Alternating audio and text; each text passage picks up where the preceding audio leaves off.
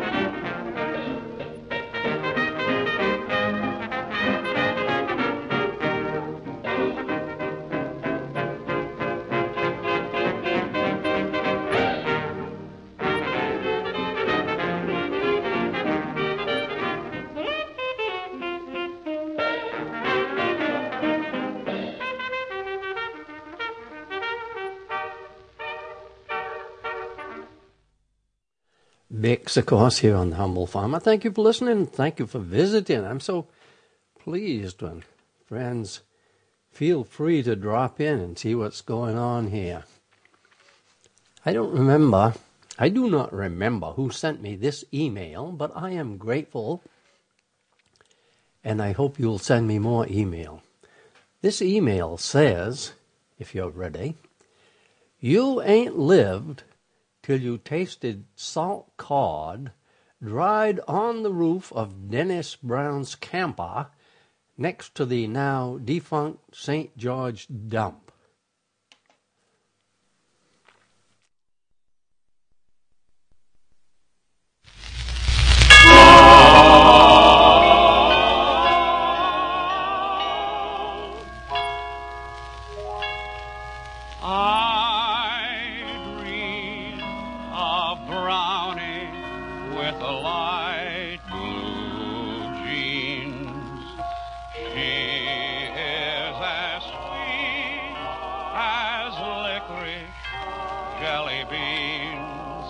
I dream of Brownie, and with passion I burn.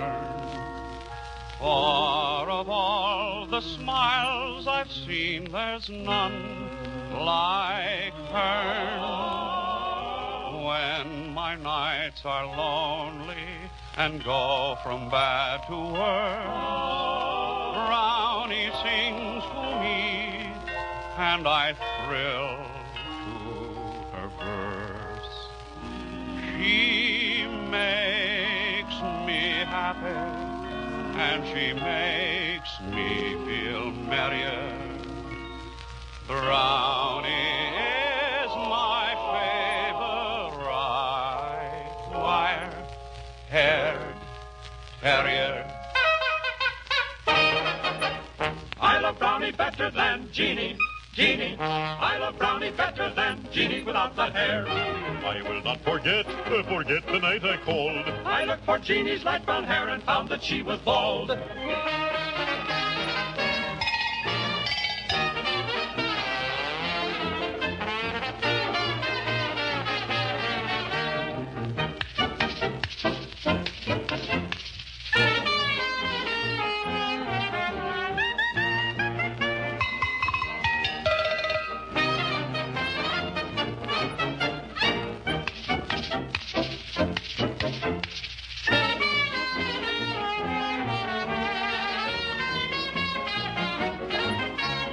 Dream of Jeanie with the she is so that I could almost.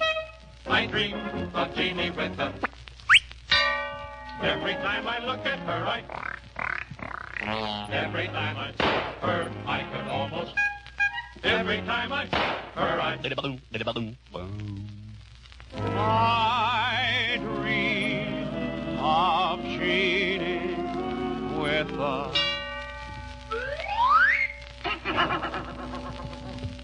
Jeanie is my queen, for I love her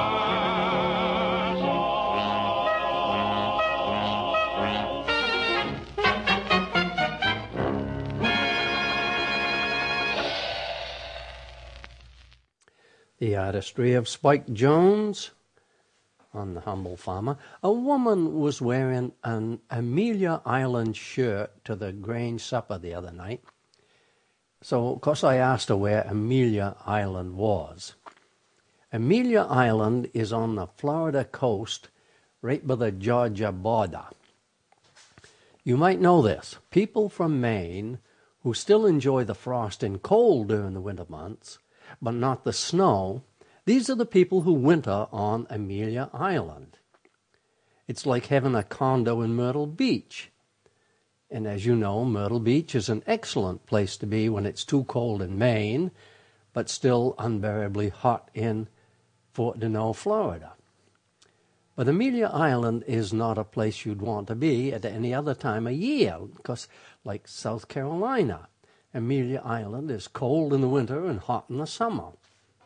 And cold happens to be on my mind because, although we now have fuzzy sheets on the bed, it's already time for the electric blanket. Last night I had to wrap my feet in a woolly bathrobe when I went to bed to keep from being uncomfortably cold. You know, around the 1st of September, within a week it goes from so hot in the bedroom, that's 80 degrees, that we have to run the fan for the first hour after sunset, you know, to cool the room down. It goes from that to so cold that we have to wrap our feet in sweaters when we go to bed. It's season changes that quickly. I've already been wearing a sweater over my pajamas to bed for a week or so now. Every day the sun shines for the next 2 months. I'll have to twist a valve and divert the solar-heated hot liquid into my cellar floor. Any other time of the year, as you know, our solar water heating system simply preheats water before it goes into the electric hot water heater. That's the water we use for showers and washing dishes and everything else in the house. My cellar office will be the only really comfortable room in the house. You understand that turning on the solar radiant heat during the summer months would drive the temperature down my office up to an unbearable 80 85 degrees. But when it's cold everywhere else, oh, it is so nice to come into a room that is a pleasant and constant 76.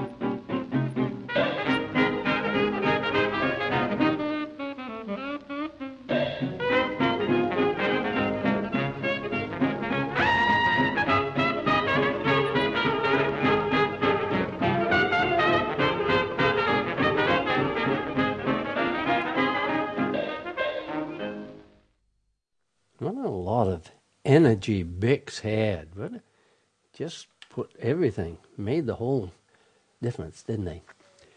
You might have heard on the news that a Utah elementary school teacher who was carrying a concealed firearm at school shot herself in the leg when the weapon discharged in a faculty bathroom.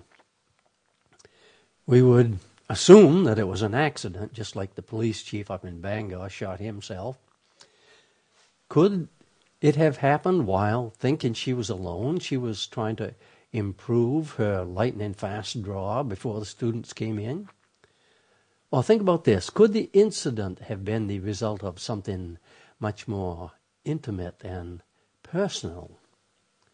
The school spokesman says the gun went off shortly before class started. The media weren't given any details about the woman or what she taught, but she was carrying the weapon legally with a concealed firearm permit.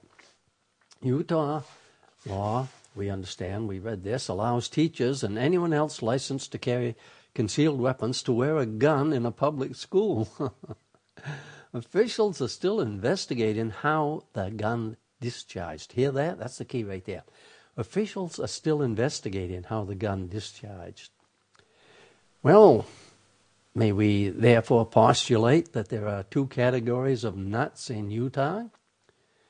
the one that comes into a classroom intending to shoot students, and the one that carries a concealed gun while teaching a class, thinking that he or she can outdraw and actually hit the intruder who enters the room while spraying bullets from an automatic weapon.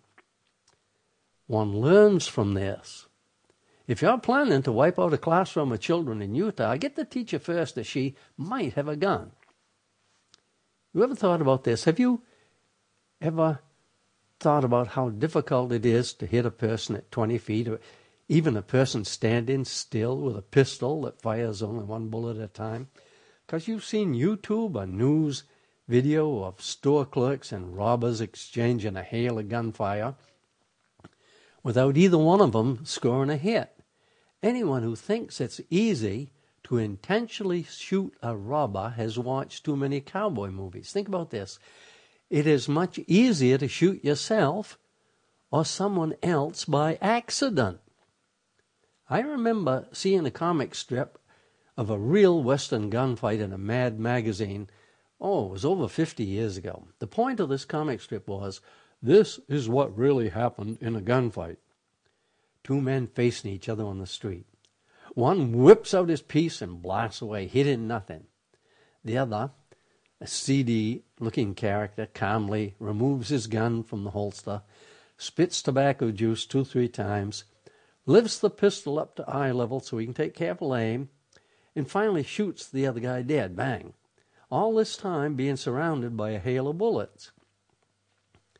Should we now help the Utah officials who are scratching their heads trying to figure out how the teacher's gun discharged? Someone stuck a hand down into some dark secret place and pulled the trigger. Think about this. If my kid were in that teacher's class, she'd get no perfume from this parent at Christmas time. I'd give her a tube of maximum strength hydrocortisone anti-itch cream. Because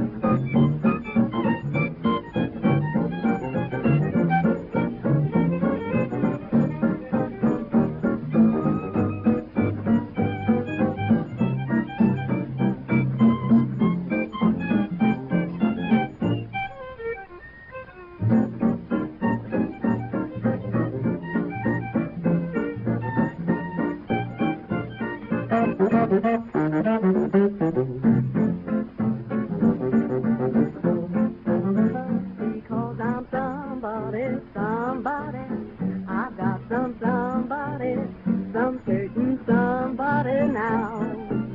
Once I was nobody, still I met somebody, nobody loved me somehow. Just what he got, I don't know, but it drives me insane. It's not his style or his smile, well, I just can't explain. Ain't got much brain or much wit, but I claim he's got it, 'cause I'm somebody now.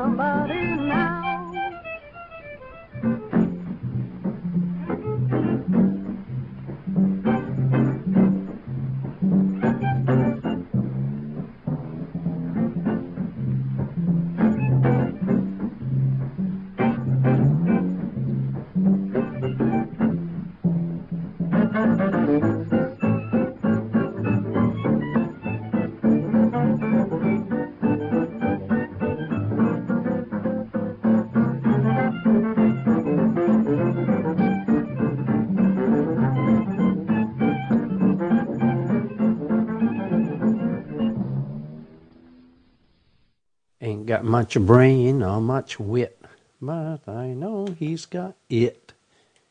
The it. Thank you for listening to The Humble Farmer here on your favorite radio station, where, with any luck at all, you can hear me playing old-fashioned music just for you every week at this time. Love to hear from you. Stop by, or I am thehumblefarmer@gmail.com. And here is something, a little help item just for you. It might help you grow a better garden next year. You know how you always think of these things after the season's over. This has to do with irrigation, and I call it the elimination of interplant trickle. My squash crop is an admitted failure this year because I didn't water it on a regular basis. My brother plants around the 4th of July. His garden is watered 24/7 from a hose that runs downhill from great-great-grandfather Spring, and his crops reach for the sky in August and September, while mine are brown and dried out and dead. This morning, writhing in bed like a sluggard until 2 minutes past 7, I conceived in my mind a new watering system for my garden. Please listen closely. My trickle hose always leaks and breaks, but I think I can beat it. I first thought of having a long hose with a couple of dozen T's that would feed individual hills. I couldn't figure out how to control the flow, and the T's would be expensive, but now I know what I'm going to do. My squash hills might be 5-6 foot apart, the length of a long-handled shovel apart. I will cover the trickle hose with 5-foot lengths of larger pipe and only permit a foot or so of the trickle part to be exposed over the hill where I plant. Actually, I plant in valleys. The larger pipe is available for free at one of the 10 best dumps in the United States. By covering most of the trickle hose with the larger pipe, I will only be irrigating the 12 inches that is actually over the plant, where the trickle hose is actually exposed. And the water, think about this, the water that is in the 5-foot length of larger pipe in between the plants will even run out on one end or the other, doesn't matter which, thus not irrigating the weeds that would thrive from the water trickled between the plants. You might want to give this way of doing things some serious thought. It is yours, as usual, as a gift from me.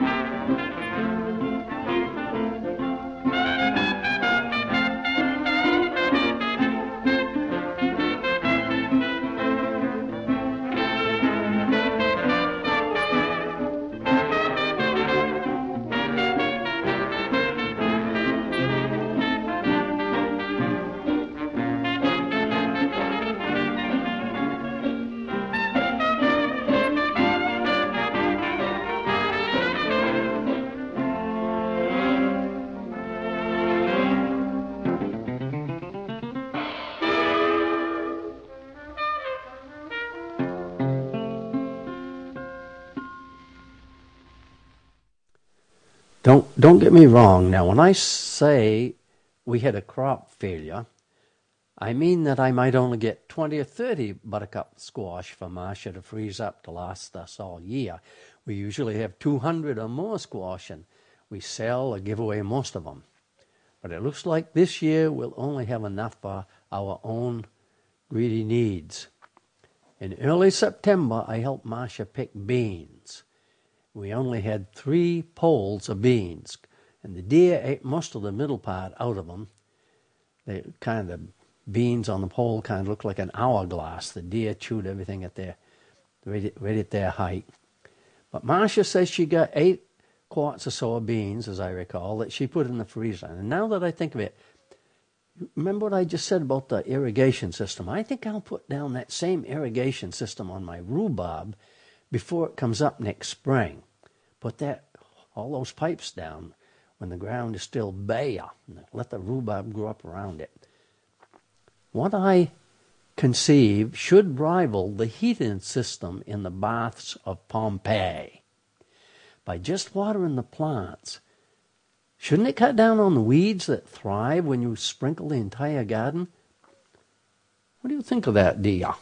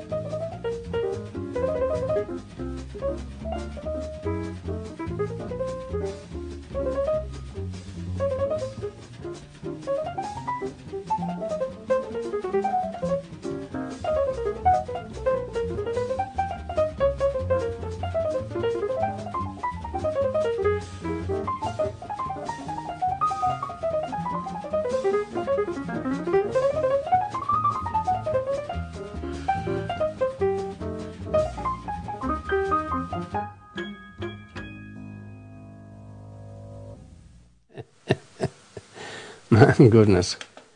Be insulting to tell you who it was, because there's only one person that could have done that.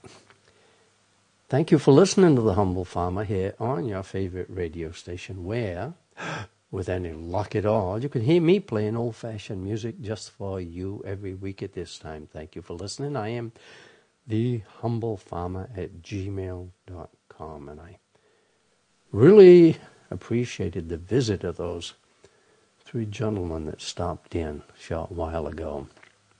They said they liked what I play. Can you imagine that? They like this music. Here is an email from Craig. Craig says, I had a teacher once who had the theory that the reason it was so hard to get people to stop driving to work and commute on mass transit was because, for many people, it was the only quiet, alone time they had in the cacophony of their daily lives, and we absolutely needed that.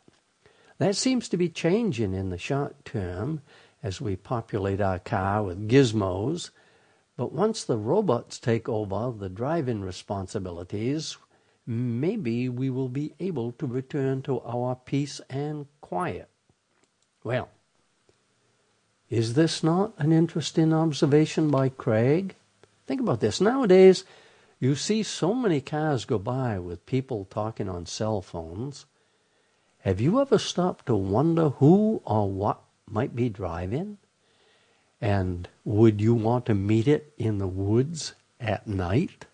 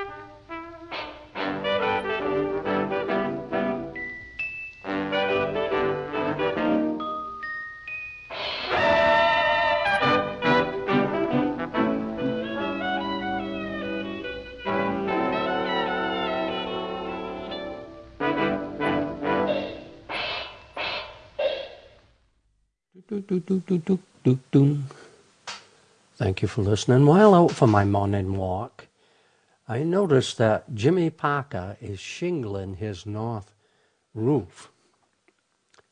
He's also replacing all the boards first so he'll have something to nail to. Jimmy happened to be looking at me when I went by, and he saw me pick up a nickel bottle some Port Clyde native had thrown on his lawn the night before, so I figured since he seen me pick it up, I'd better stop and garner some gossip. Jimmy tells me that his daughter is still lawyering in New York City, and when I mentioned that I drive 100 extra miles on my way south, just to avoid sitting for an hour in D.C. gridlock, Jimmy said I should get a television screen for my car. He says a German man told him that Americans do everything in their cars except drive them. He said Americans have cup holders so they can drink, and phones so they can talk, and TV screens, which they watch during the hours they're stuck in traffic. This German man said a very interesting thing.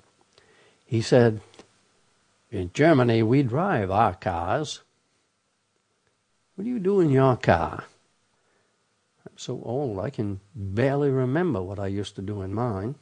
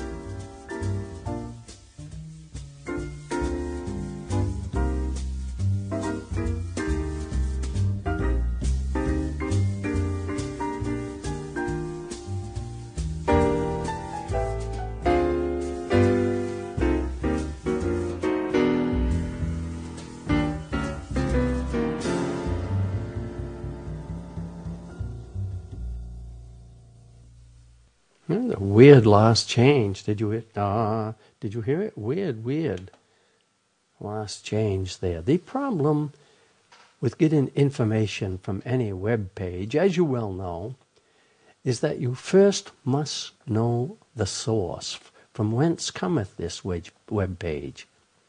Knowing nothing about the source of a web page about student debt, I had no idea if this page on student debt was written by the banking industry or a person who actually wants to educate us and tell us what's going on. Knowing the source of your information is the first and most important thing about becoming informed on any topic. For example, when you see thousands of red or blue or green signs along the highway that say, "Vote no on one," you can bet your bottom dollar that it will be to your advantage to vote yes on one. Vote against it. And this is without even knowing what the issue is. When corporate America is willing to spend hundreds of thousands of dollars on huge green or blue or red signs to sway your vote, and even have trailer trucks up with the road with huge messages on them, you can be sure that those signs are there to help you vote against your own economic interests.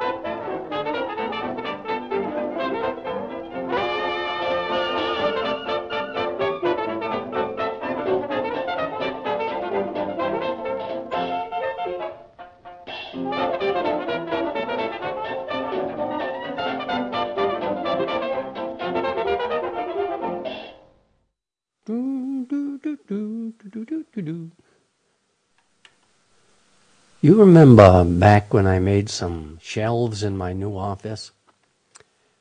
They were all a fraction of an inch too small. Nothing worth putting on a shelf will fit on any of those shelves I built, those new shelves. Why does this happen? My boat-building neighbor, Jimmy Parker, claims it has to do with the Puritan ethic of economy. That means that people in New England can't bring themselves to waste any space. This is why a barn is always just large enough to hold everything you own. You might remember when Richard Hill tore his barn down. It's my understanding he did it because he knew that was the only way he could get rid of what was in it. Whenever anyone in Maine builds a box or a shelf, they measure what they want to put into the box or on the shelf, and then they make them just that size so that it is an exact fit. But when you do that, the shelf or box is always an 1/8 or 1/16 of an inch too small. You never measure it quite right. And Jimmy Parker claims that this problem will be eliminated when we convert to the metric system, because a meter will give us 3 extra inches for every yard. All right. 1, 2, 1.